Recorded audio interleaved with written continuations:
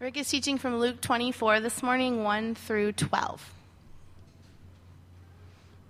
But on the first day of the week, at early dawn, they went to the tomb taking the spices they had prepared. And they found the stone rolled away from the tomb. But when they went in, they did not find the body of the Lord Jesus. While they were perplexed about this, behold, two men stood by them in dazzling apparel.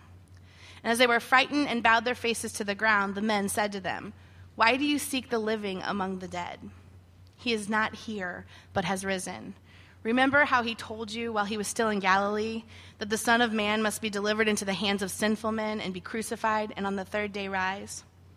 And they remembered his words, and returning from the tomb, they told all these things to the 11 and to all the rest. Now it was Mary Magdalene and Joanna and Mary the mother of James and the other women with them who told these things to the apostles. But these words seemed to them an idle tale, and they did not believe them. But Peter rose and ran to the tomb, stooping and looking in. He saw the linen cloths by themselves, and he went home marveling at what had happened.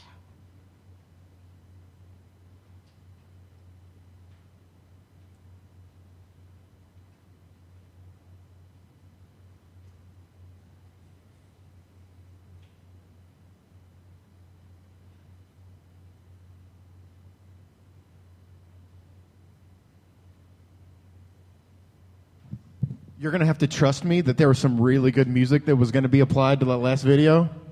I promise. It was really good. It was really good. And so is the microphone that I usually have. But it's not really good. That's why I'm holding this one. Do you guys have a bulletin? Does anybody not have a bulletin? I want to read to you something. Could you pass that around, Rick? If anybody doesn't have one, kind of raise your hand and Rick will hand you one. But there's something that's written here. I don't reference these a lot, but I want to, as we start today, I want to draw our minds around what's written. There's one page that says people on the top and another page that says truth on top. I want to read together the one that says truth on top, and then we'll pray and get started with the unpacking God's word for us this morning. This says, Easter is about new life and hope. God sent his son Jesus to die for us and after 3 days rise from the dead. The feelings of sadness, pain, fear, and confusion are gone and replaced with hope, joy, peace, and excitement. What if Easter was not simply God's remarkable plan to redeem the world from sin and brokenness and to bring grace that never exhausts? But what if it was also a metaphor for you? What if it were a part of God's grand plan to redeem the world and to bring hope for you right now?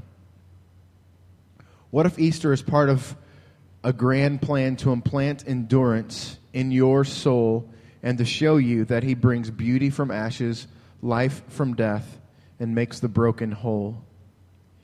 Easter says that pain can be healing, chaos can bring resolution, and sometimes things die and come back to life.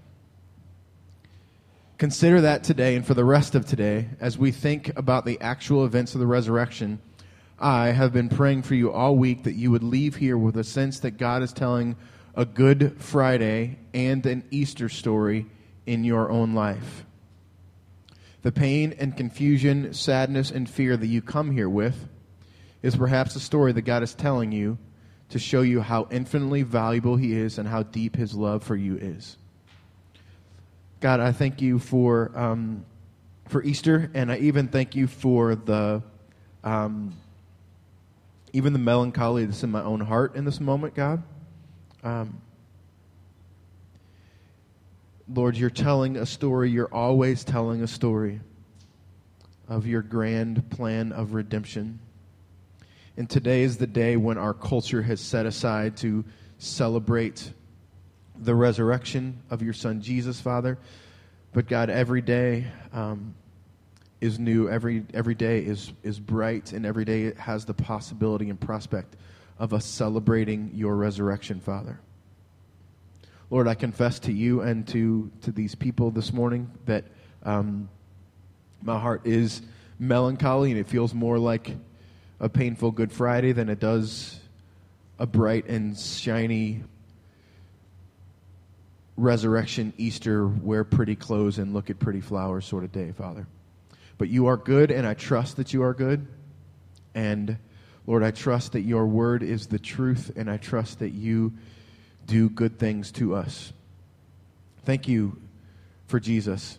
It's in his name that I pray. Amen. So Luke chapter 24 is where we are, and we're in our series called Witnesses, and we're looking at the book of Luke from this perspective of there being witnesses and people to witness the life of Jesus. And so the book of Luke, I mentioned this a couple of weeks ago, but I'll say it again. The book of Luke was written by a second-generation person, Luke, to a second generation of people after Jesus had lived his life and died and resurrected and ascended back into heaven. After all that stuff had happened, Luke writes his gospel from interviewing and doing research from witnesses that actually saw the events take place. So he's writing to a second generation, and he is second generation. And so So after this week, we'll go back next week to the beginning of Luke chapter 1, and we'll look at all these witnesses that watched and saw the life of Jesus. And this morning, we focus in on a group of women who are the witnesses to the story. Scholars believe there were 5 women. It names 3 particular ones, and then says there's some other women involved. But the main woman that this story kind of revolves around is Mary Magdalene. And it's really important to understand who she is. This woman earlier in her life was possessed by demons and was a prostitute, and Jesus encountered her and changed her life, and he cast out demons from her. So the main witness in this story is a former demon-possessed prostitute, and I want you to see that today, that the incredible nature of our God would use and would show that he loves us so much, and he would use someone who culture had said was irrelevant and who culture had said was useless, and not just culture, but also religious culture. Religious culture had said, we don't pay attention to this woman because 1, she's a woman, and 2, she's demon-possessed, and 3, she's a prostitute. And Jesus decides that this is the one that I'm going to use. And that makes me really happy. So let's dig into these 12 verses. Verse 1, but on the first day of the week, I'm reading from Luke chapter 24, verse 1. But on the first day of the week, at early dawn, they went to the tomb, taking spices they had prepared. Try to connect with these women. Extreme loss they're experiencing. They're feeling Jesus had died a few days ago, and their lives that they had given themselves to was to follow this man, and now he was dead, and they're heartbroken. And there's this deep sense of pain, this deep sense of fear and confusion, and they just don't really know what to do. And one of the things that I like to do is kind of impose what I think was probably happening here is imagine sadness prevailing. Think about a time maybe in your life where sadness was prevailing and you just wanted to be busy. You ever been there? Can you relate to that? Like, I'm really, really sad, so I'm just going to make myself busy and do stuff so that I don't have to sit and wallow in this thing that's making me so sad. And I think that's what's going on with these women, because it says they were preparing spices to put on the body. Then verse 2, and they found the stone rolled away from the tomb. But then when they went in, they did not find the body of the Lord Jesus. So more confusion, more fear, more what in the world is happening, because when they left the tomb, there's a giant stone that man would not have been able to roll away.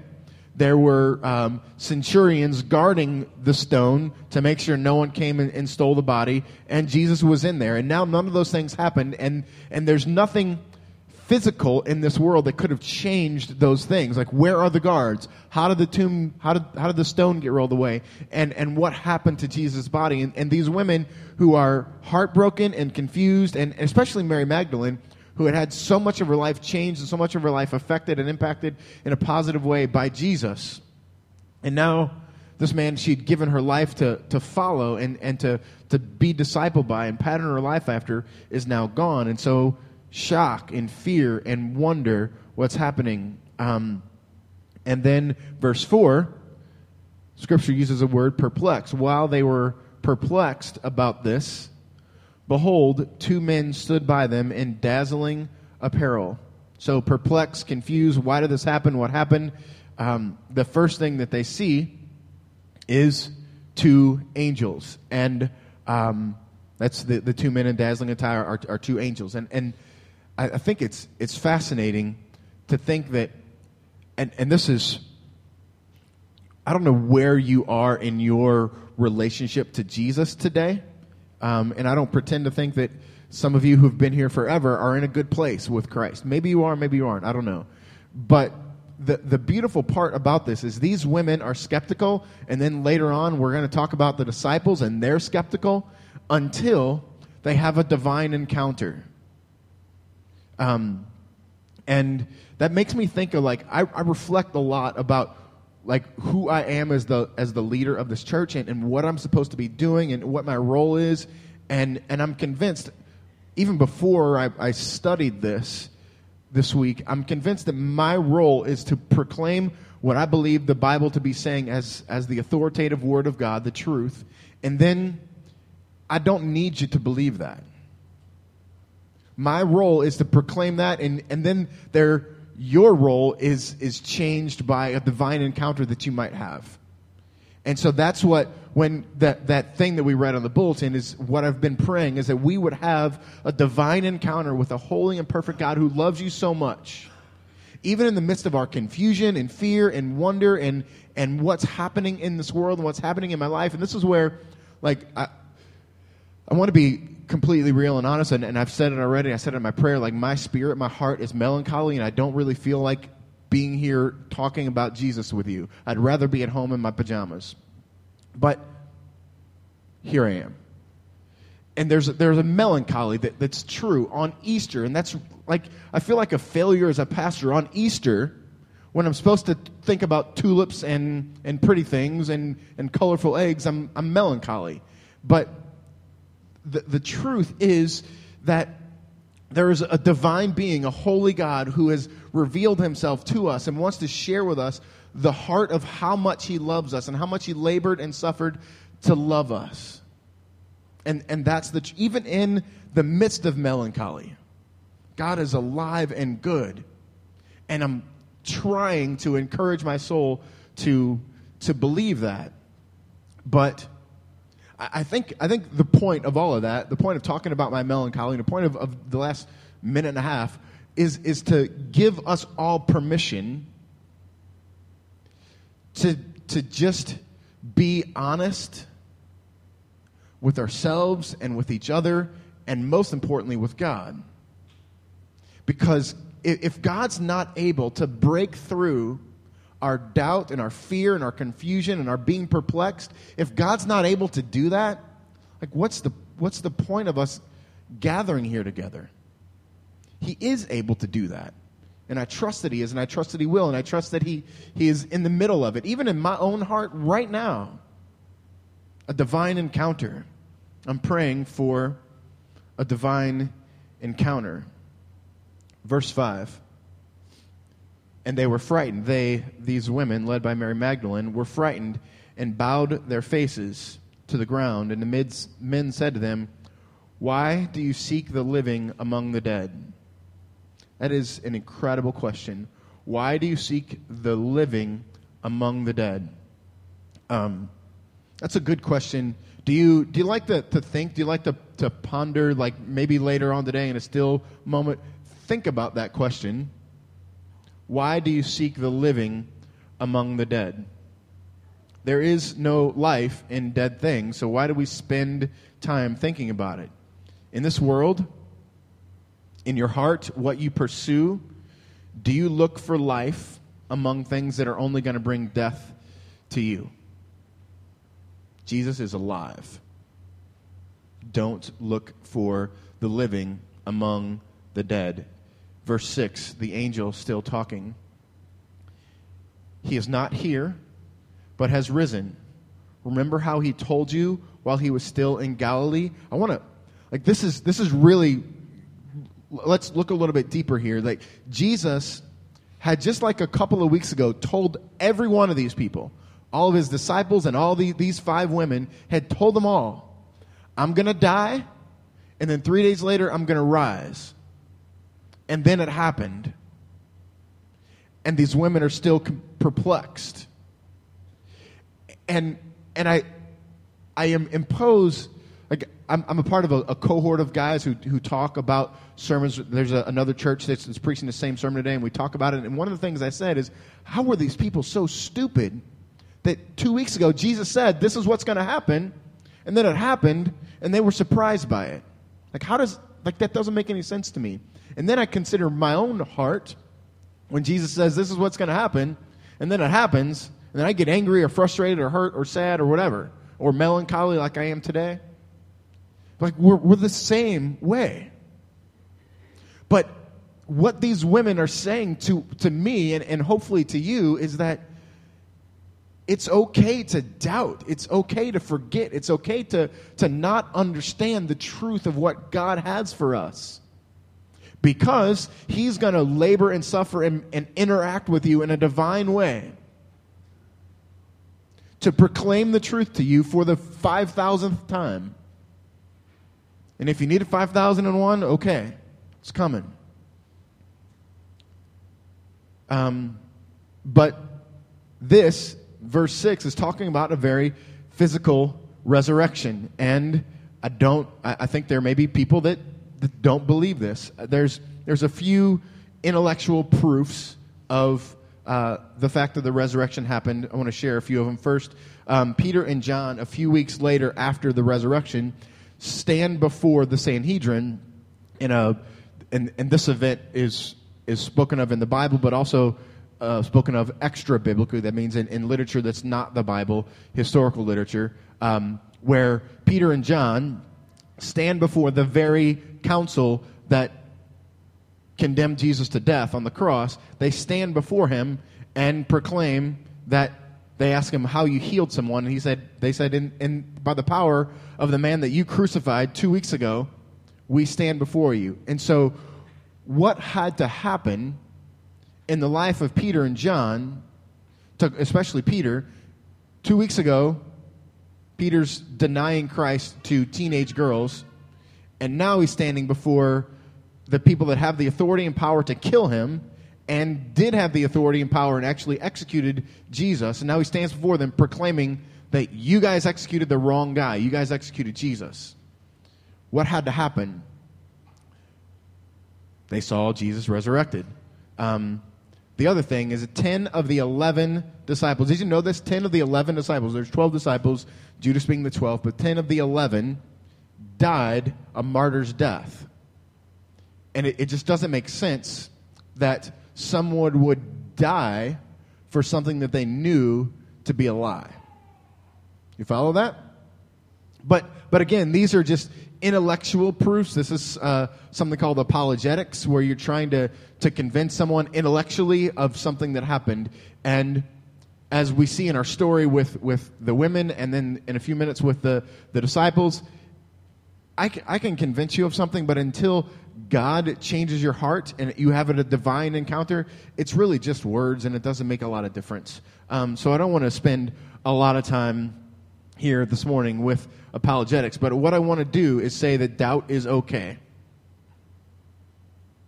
Doubt is okay. Verse 7. And here is what I think to be the coolest verse in these scriptures for suburban 2018 United States of America. Verse 7, the angel still speaking to the formerly demon-possessed prostitute.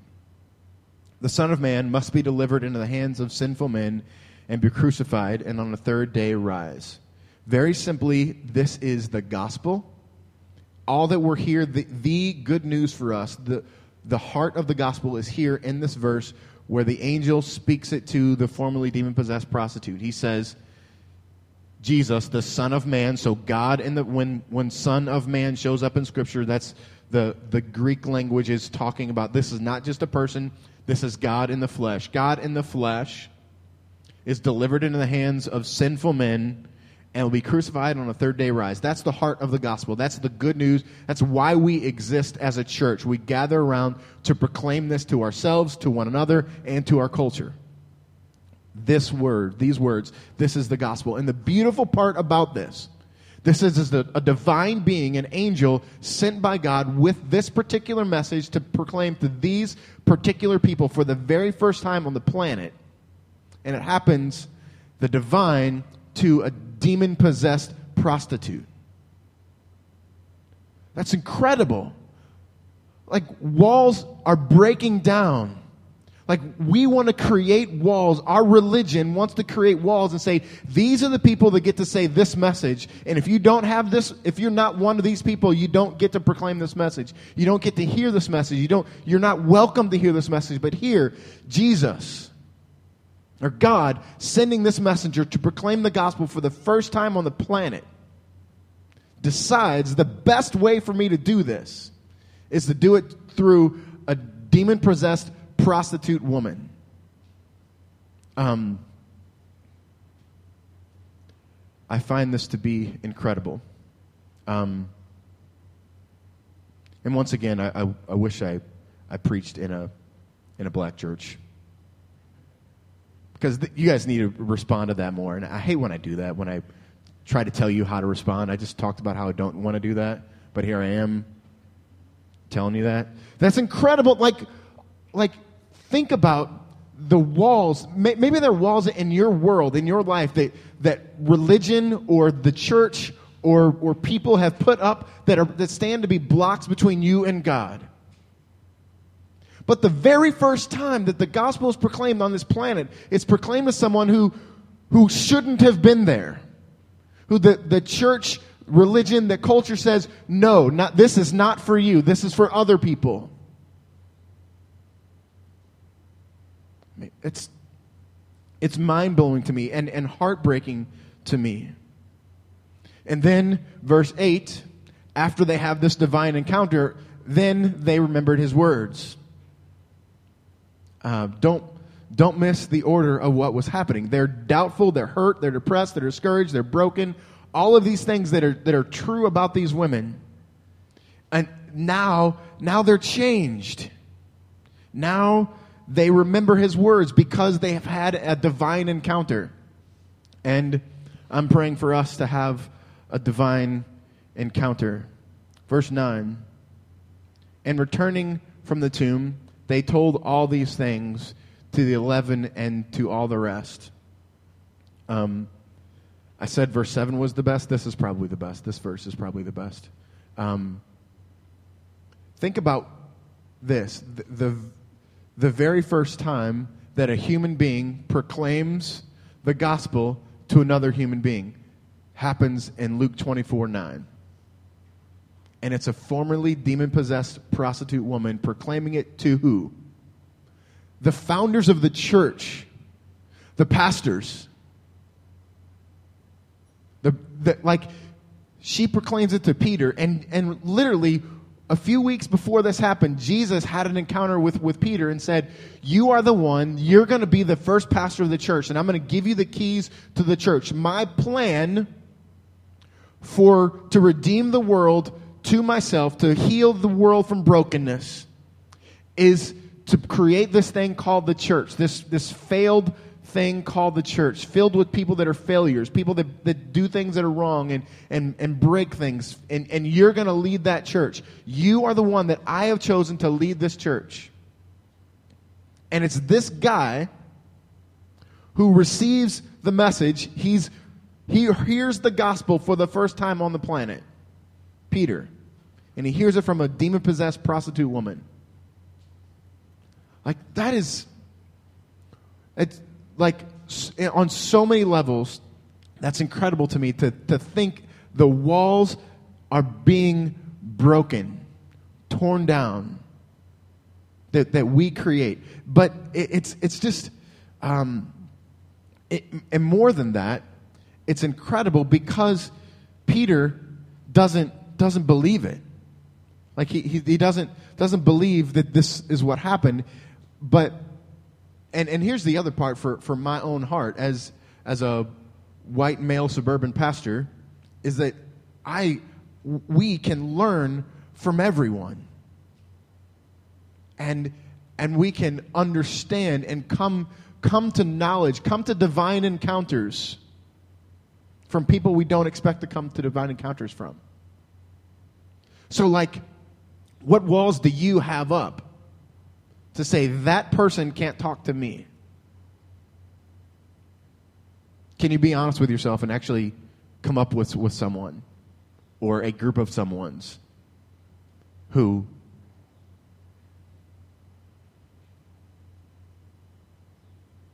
you can learn from?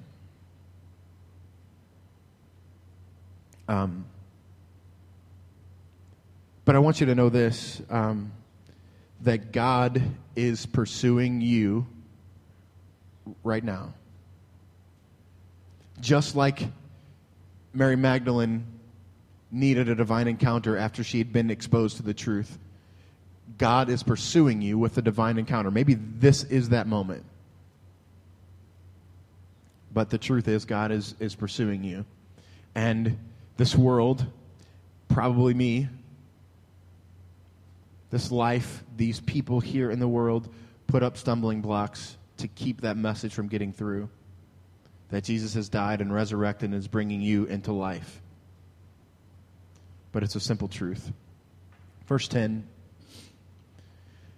Now it was Mary Magdalene and Joanna, the Mary of mother, and James and the other women. That's the 5 women we talked about at the beginning. With them who told these things to the apostles. In verse 11, this is the response of the pastors. But these words seem to be an idle tale, and they did not believe them. If you're here this morning and you don't believe that there was an actual bodily resurrection, if you don't believe that God created all of this stuff and God did all these things, then you are in really good company, because the first reaction of Peter and the rest of the disciples was that this was an idle tale. Like you're just making this up. And that's like so many times God uses someone that we don't expect to proclaim his truth to us as a divine encounter, and we chalk it up to an idle tale. Stop. But here, the most important thing that's ever happened on the planet, they don't believe because who it's coming from. And the most ridiculous part is just like with the women, Jesus had told these men, this is what's going to happen. I'm going to die, and then 3 days later, I'm going to rise again. And then it happens, and then women who had just had a divine encounter come and tell them what had happened, and they don't believe him. And I think about, like, this incessant need that we all have to make people believe how and when and what we believe. And it gets us so angry. If I'm Mary in this setting and I go to somebody who's really important and say, guys, guess what I just saw? Jesus did what he said he was going to do, and he's alive. And remember when he said that he was going to do these things, and then they don't believe it there on the spot? I'm going to get mad, and I'm going to post on Twitter and Facebook how this person is an idiot. You guys are chuckling, but it's the truth. When people don't believe how we want them to believe, and what we want them to believe, and when we want them to believe, we get all bent out of shape. But it's not your job. It's not my job to make you believe. My job is to say, here's what I believe the Word of God, the inerrant, perfect Word of God, to speak to your heart and to your life. This is what I believe it says. And then it's up to a divine encounter between God and you to change something in your heart. That's what happened to Mary and the women. That's what happened to Peter and the disciples. It's not our role to force someone to believe. So you're in good company if you struggle to believe, and it's the role of God to make us believe. Verse 12. But Peter rose and ran to the tomb. Stopping and looking in, he saw the linen cloths by themselves, and he went home marveling at what had happened. He didn't believe and had a divine encounter, and he went home marveling at what had happened. And the beauty is, and where I want to leave us today, is the resurrection is the truth, and it brings us into relationship with God. But I want to personalize it. As we read at the beginning on your bulletin, what if the Easter story, the resurrection, was not just God's plan to redeem the world to himself, but what if it was also God's plan to give you tools to be at peace with who he is? And even in the midst of melancholy, even in the midst of confusion or pain or fear or whatever, in the midst of any of that stuff, God is speaking an Easter story all the time to your heart and to your life. Do you feel distant from him? God's telling an Easter story. Did someone in your world build up a wall between you and God? God's telling an Easter story. Is there tragedy in your life? God's telling an Easter story. Is there joy and wonder and greatness and happy and you're smiling? That's good. That's an Easter story that God is telling. Our whole lives are about this.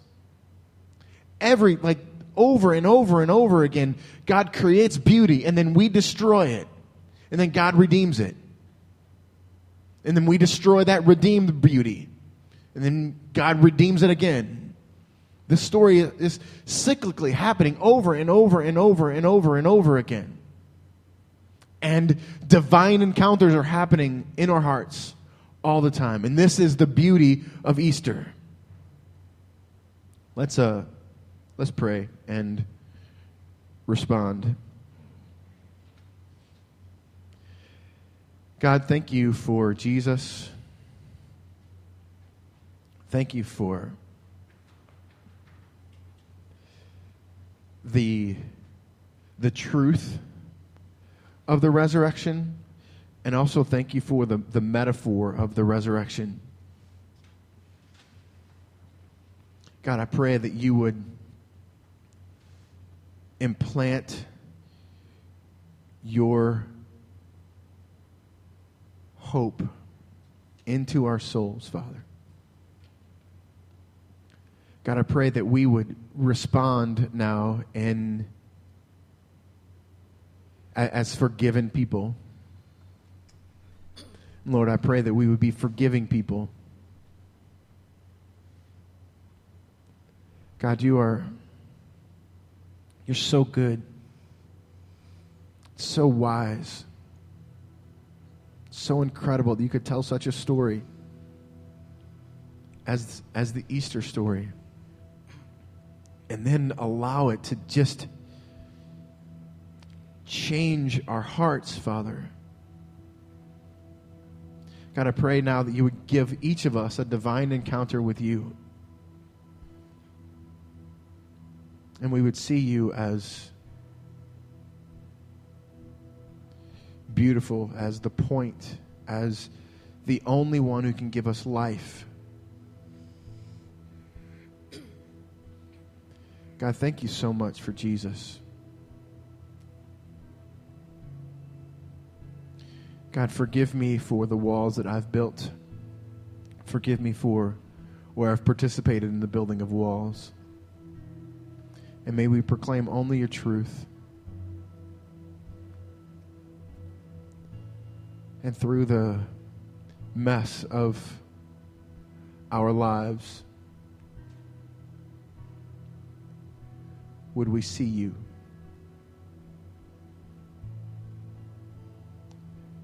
Thank you for Jesus. It's in his name that I pray. Amen.